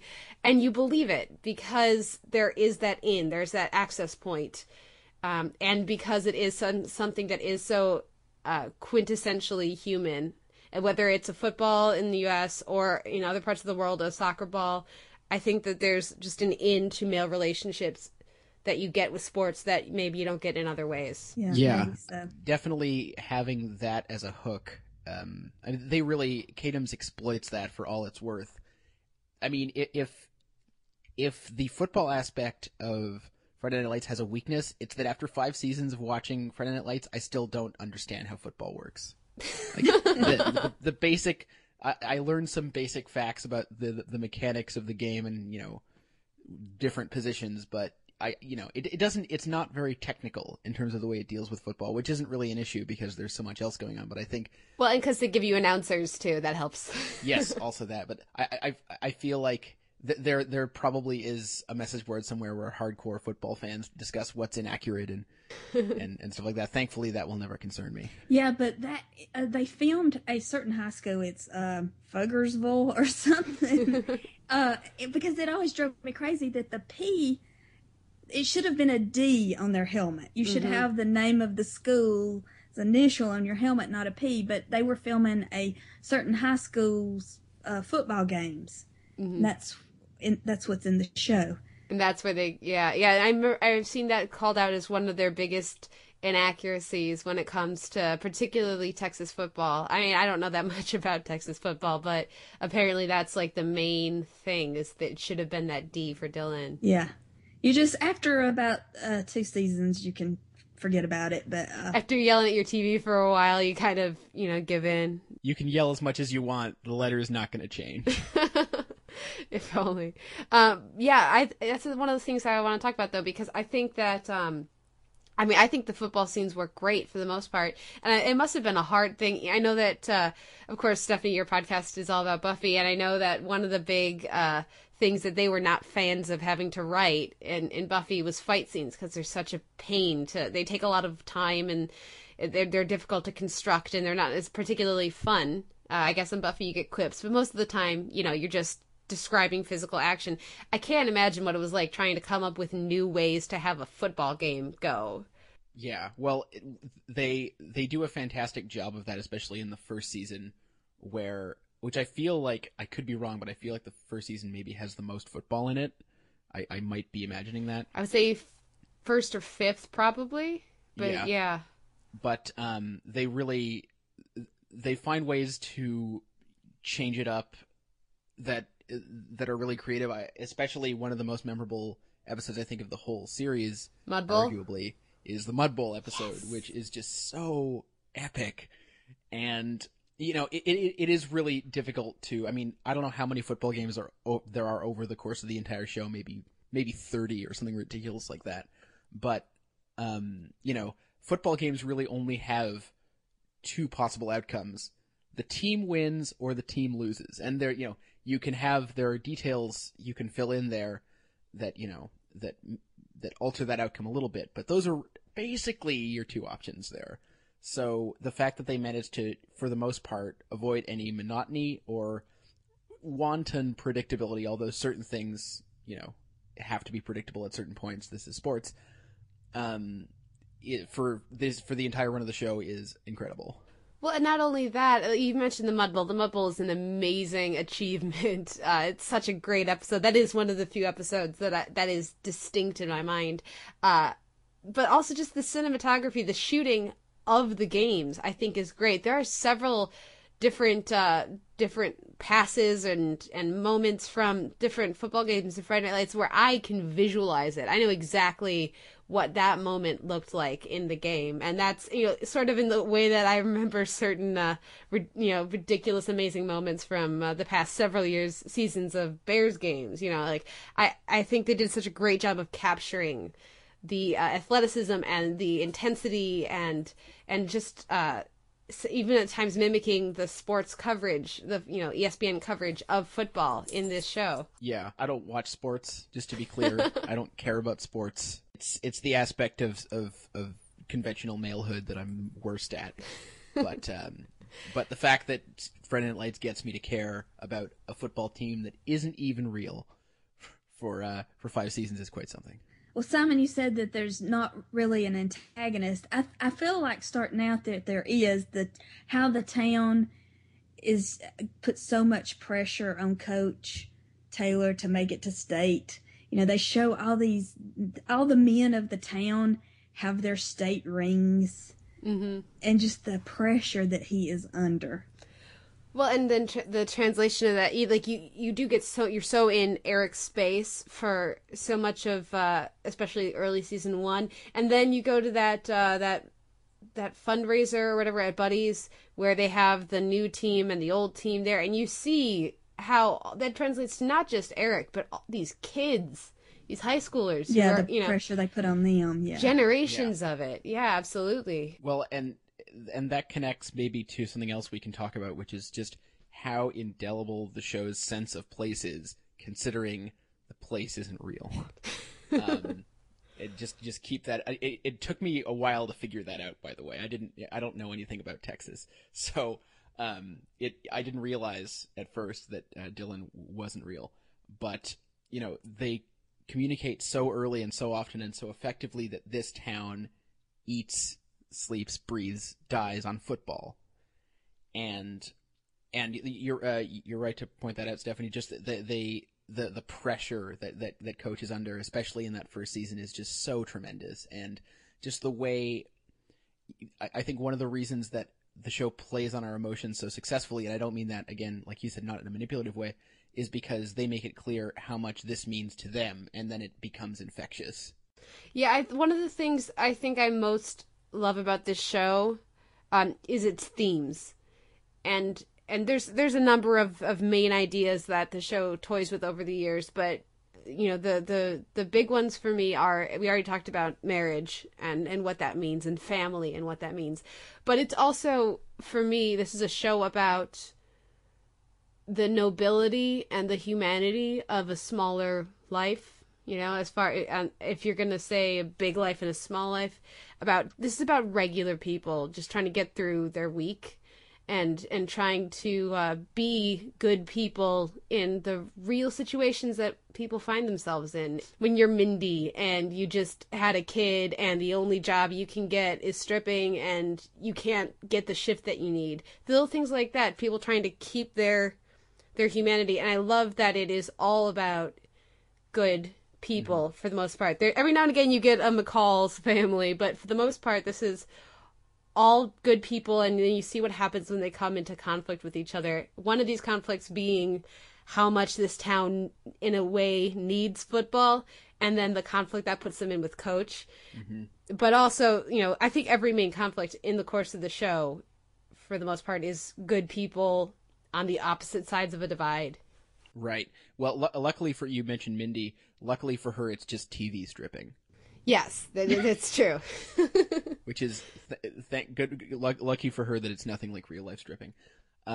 This is one of the most proudly middle class or even lower middle class shows ever made, and that's fantastic to see. Which is tied into the fact that the show is so devoid of high concept ideas kicking around in its construction. It's so most episodes, we're looking at a day in the life of these people, and that's really it, with one exception, which I keep teasing, which we have to talk about at some point.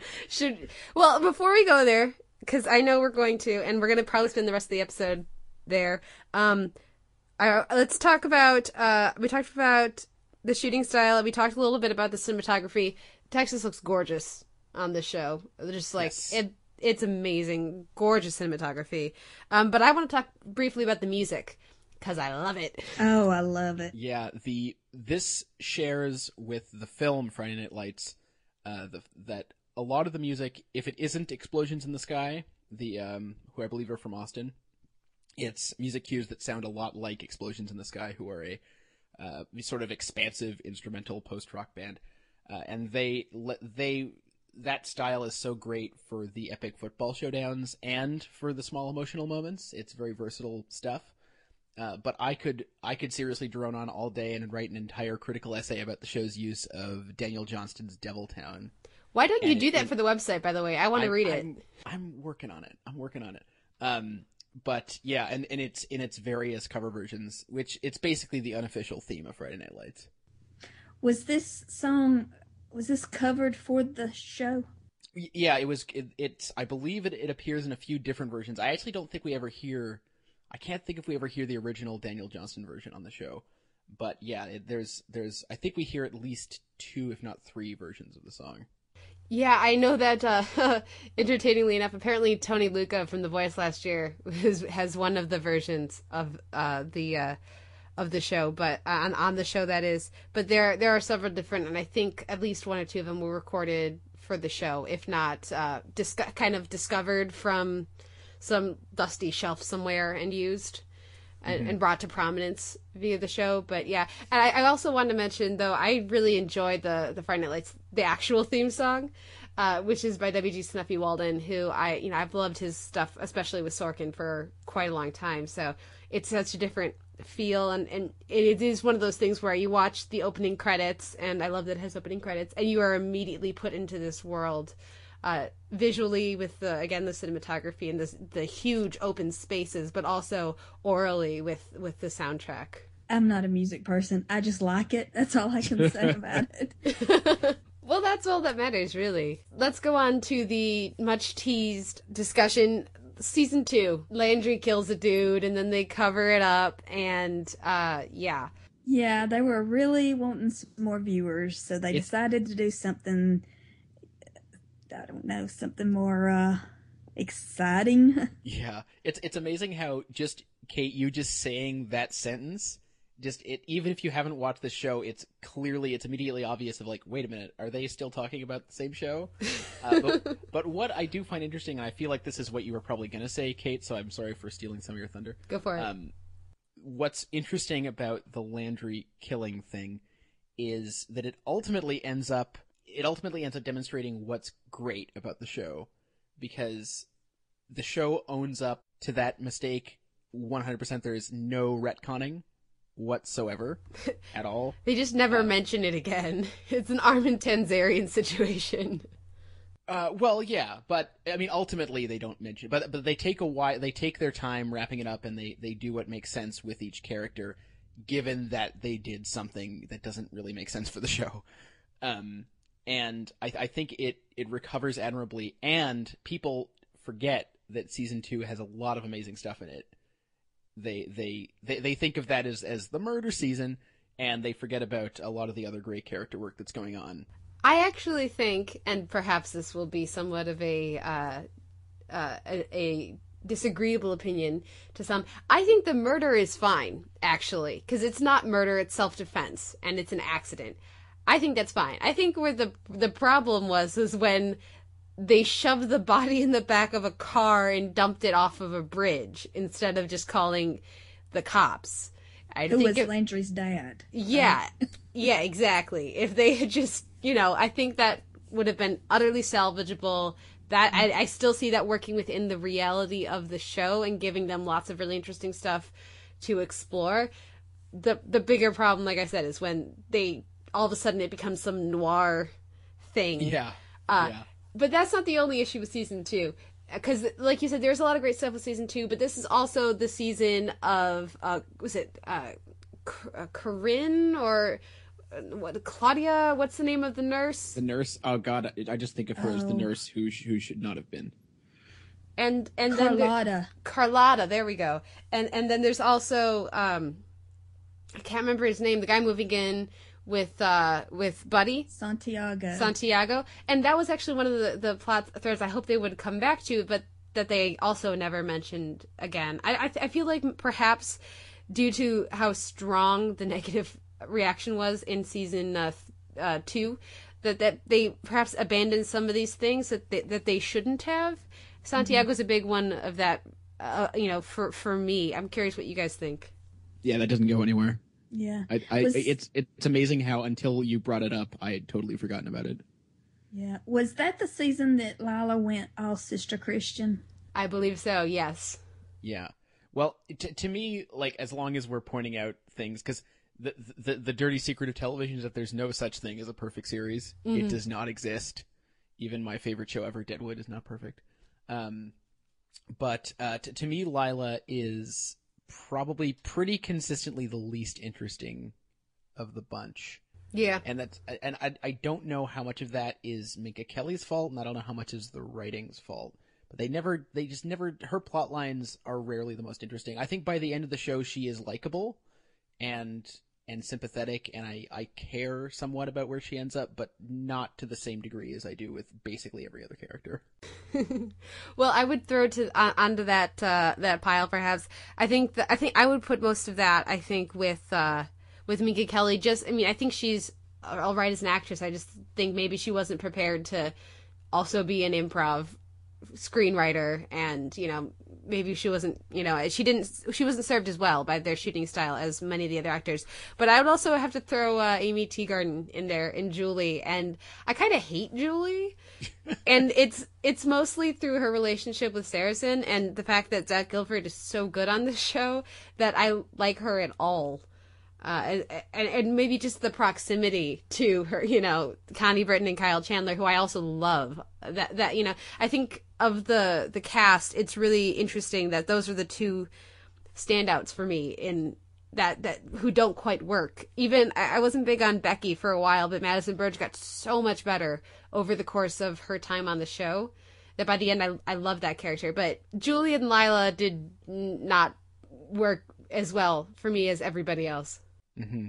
I actually like Julie a lot. I think that she makes so much sense as a person because her parents are so sensible. Mm-hmm. and so great and amazing and amazing and awesome and adorable, and please be my parents. But and so it makes perfect sense to me that they would raise a kid like Julie who reacts against them by being kind of useless a lot of the time. And that sounds harsh, but she's a teenager. I mean, it takes her a while to sort of stuff out. She makes total sense to me. Yeah, and once she stops driving into mailboxes, she gets a lot better. Yeah. I don't know. Stephanie, what about you? Are there any characters who don't quite translate? Yeah, Julie in season 2, she started rebelling and becoming just an angsty teenager, and I think she went overboard with it. I think she needed to have been reined back some. I also wonder how much of my not liking her is the fact that she trampled all over Saracen's heart in season 2. Is that just me? Well, and maybe I think maybe everyone is projecting. I think Friday Night Lights inspires all kinds of projection, viewer projection, maybe more than any other show, just because it's so real. And I think that's one of the reasons Julie makes sense to me, is because she breaks Saracen's heart. Oh, that's bummed me out. We're going to switch it over to positive ones. Who are the standouts for you guys? Obviously, aside from our lead couple. Oh, of course, Saracen. Zach Gilford. I mean, I was rewatching with my daughter not too long ago, and as soon as he came on screen, I mean, like, my eyes just welled up with tears.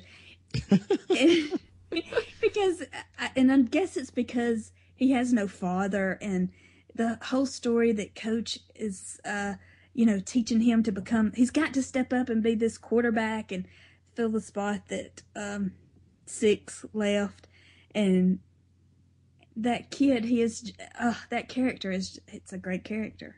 And I think the filming style suits him so well because he's just so mumbly and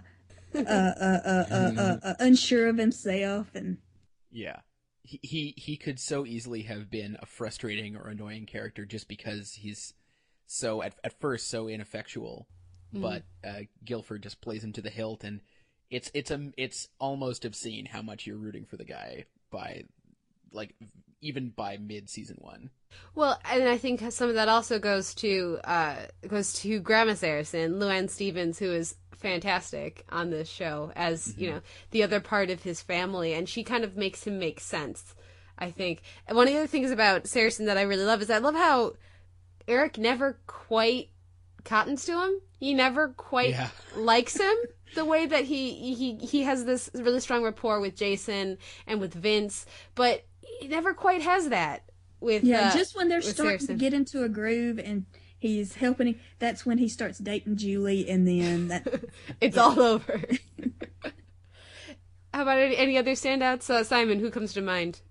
In retrospect, it's kind of strange that Taylor Kitsch is so good on this show, and that his character is so awesome, because it's been kind of tragic to watch his post Friday Night Lights career, because he keeps being in these massive duds, and he when I see him in films, he never seems all that charismatic or interesting. He doesn't strike me as a bad actor, but he doesn't feel charismatic enough to be a leading man. But here, he's just oozing the stuff. Yeah. And I think he's another guy who cottons on to this shooting style, just it fits him like a glove for some reason, and he's the whole Riggins clan is just awesome. Yeah, absolutely. I think that there are the kind of performances that come to mind for me watching Taylor Kitsch in this show, and I'm not trying to say that he is equal to these performances. That's a discussion for perhaps another time. But the two that kind of pop to mind are Brando in On the Waterfront.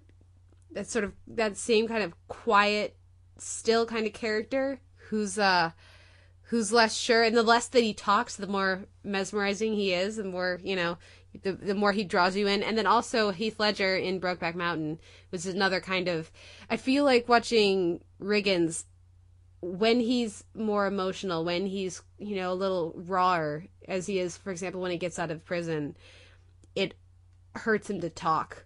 He just kind of looks like even to breathe is painful. And I do think that Taylor Kitsch is fantastic on the show. It's one of those things, I keep seeing those trailers for the movies that he's in, and wanting to, I'm watching a trailer with somebody else, like, how can they keep casting that guy? Like, I promise he's good. I promise he's a good actor. Just not in Battleship. Yeah, I read on Wikipedia that Peter Berg is writing a movie, that picks up where the show leaves off, and Taylor Kitsch says that, he's played Riggins out, that there's no future for him to play Riggins, but I bet if they asked him today, he would probably, after the summer he's had, he would probably be glad to play Tim Riggins again. Yeah, and I think it's also got to be one of those things where when you watch a TV show, and especially if it starts out and it's not that great, at a certain point, you're not sure if the show got better or the actor got better, or if you're just more used to them, or if it's a case of the writers and the directors figuring out how to best suit the actor's strengths. Yeah. But, because I think at first Riggins doesn't work for me, but, in the course of the first season, the first, first few episodes, he really, because he starts as a jerk. He's cheating. He's like cheating with his best friend who just got crippled's girlfriend. I mean, but you still like him. Yeah. And he's an alcoholic, but you still root for him. Absolutely. Well, speaking of root for, I got to mention Tyra Collette, Adrienne Palicki, who I love on this show. I think she's fantastic, and I wish that the Wonder Woman pilot hadn't been so terrible, so that could have worked and she could have maybe become a bigger star, because I think she's fantastic on this show, and I keep waiting for her to get another role that is worthy of her, and it hasn't happened yet. Well, as long as we're praising supporting players, the last person I want to mention is Brad Leland. Oh, love him. Buddy Garrity. Holy crap. He wins for, maybe not most improved, but just most surprising in the way that he grows on you as a real flesh and blood human being, as opposed to at the start of the show where it seems like he's just kind of comic relief. And then you kind of turn around, and in season 3, you're finding yourself caring about Buddy, and you're just kind of confused how that happened. Yeah, totally. Absolutely. Stephanie, any other characters for you? I was just gonna, talk about how Tyra, it starts out, she's destined to be the town slut. She's gonna follow in her mother and sister's footsteps, and how the Taylors affected her life, and yeah, I'm getting choked up thinking about it. Not gonna lie, little bits get a little dusty. I mean, it's just that's what the show is, how the Taylors have affected this town, how they have made this town better. Yeah, absolutely. I gotta say, this is one of the shows that has done the best job of pretty much any I can think of recycling its cast. They stretched it out a bit too much with Landry and Julie sort of becoming retroactive freshmen in the first season, which doesn't make any sense. Right. Particularly for, I mean, I don't get me wrong, I love Landry. I think the character's hilarious. Jesse Plemons is great. It's been so wonderful to have him on Breaking Bad this season. Yeah. But they should have been gone a season earlier.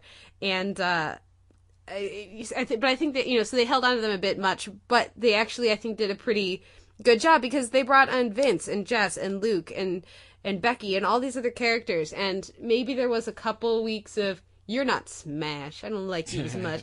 But, again, they win you over, and they bring in these new issues that, for Coach to deal with and for the team to have to deal with when they fire him at the end of season 3. I mean, this is a show that has 3 series finales, and they're all amazing.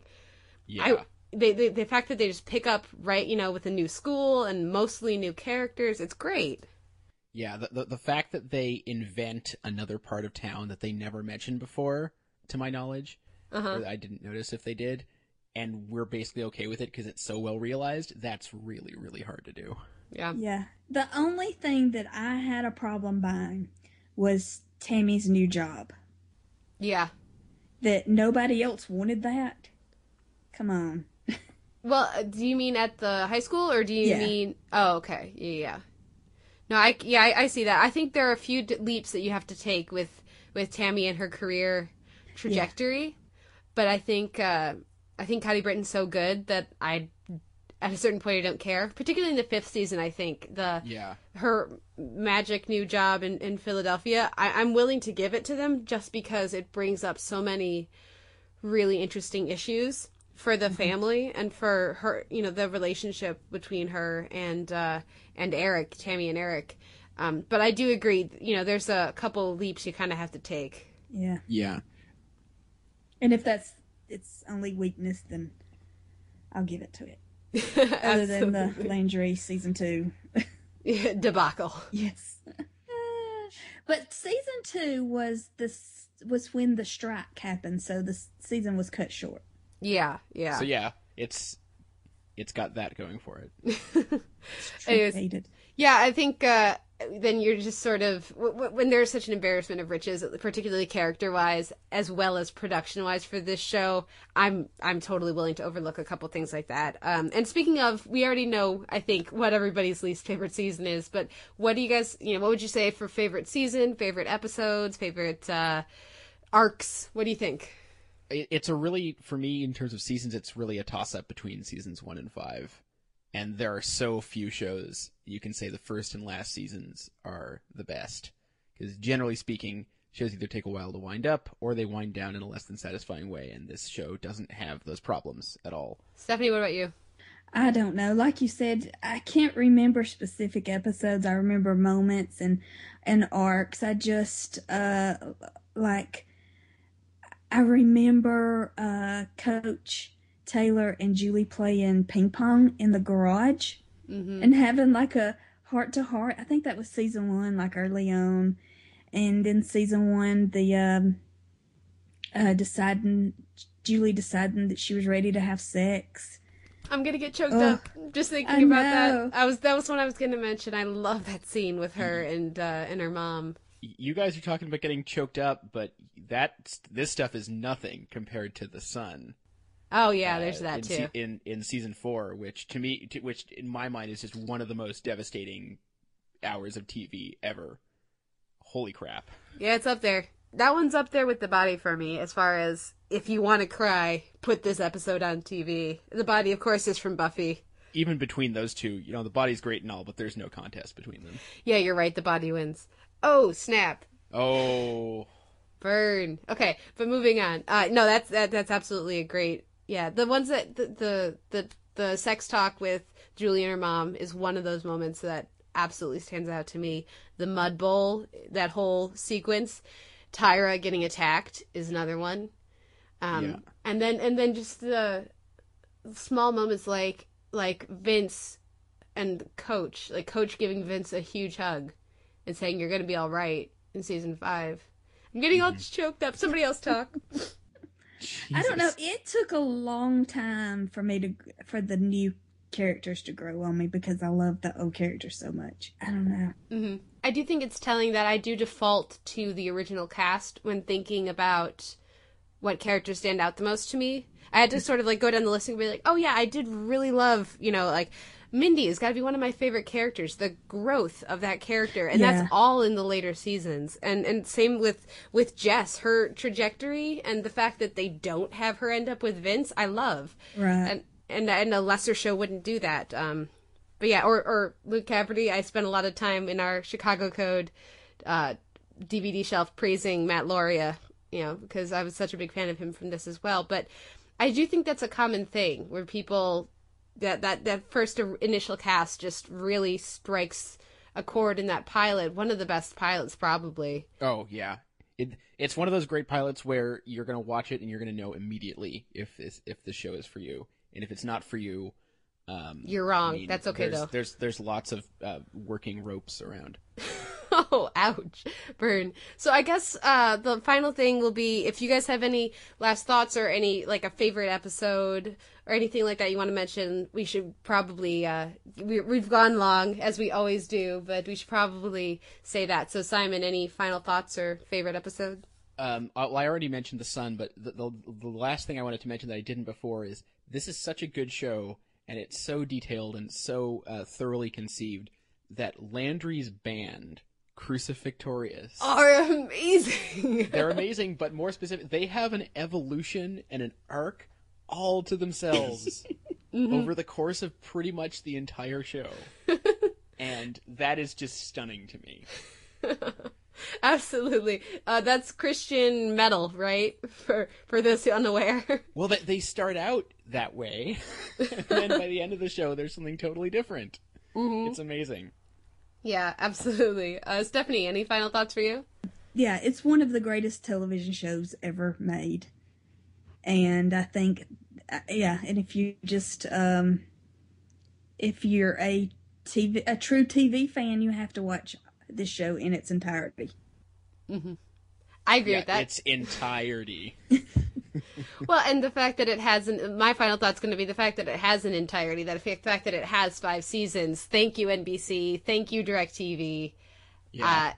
I think it's just it would have worked just as well if it had ended, not just as well, of course, because we wouldn't have as many seasons, but it would have worked well if it had ended at its first end point at the end of season 1, if it had ended at the end of season 2 or 3, at season 3, if it had ended at season 5. I mean, this is really a stellar accomplishment from all involved, despite our, issues here and there of Landry killing people. Yeah. But, sorry, last quick thing I wanted to mention since you brought up finales. Everyone always forgets how fun the season 2 finale is. Oh, And Peter Berg's cameo.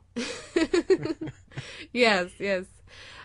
So if you check out Nashville this year and you like Connie Britton and that, watch Friday Night Lights. If you like good television, watch Friday Night Lights. If you like football, watch Friday Night Lights. If you don't like football, watch Friday Night Lights. Basically, just watch Friday Night Lights. It's an amazing show. So thank you so much, Stephanie, for coming on to allow. If I feel like it was just an opportunity for me to just spew love at this show. I hope you got a word in edgewise. But thank you so much for coming on. Where can our listeners find you online? I do potentialcast.com. That's our Buffy podcast. We do Redemption Cast, redemptioncast.blogspot.com. That's our Angel podcast. We are finishing up season 4 of Buffy and season 1 of Angel. Oof, good stuff. I heard Restless is coming up soon. Yes, we just recorded that. That was huge. I love it. Yeah. Also, my television podcast is What's On with Steph and Des.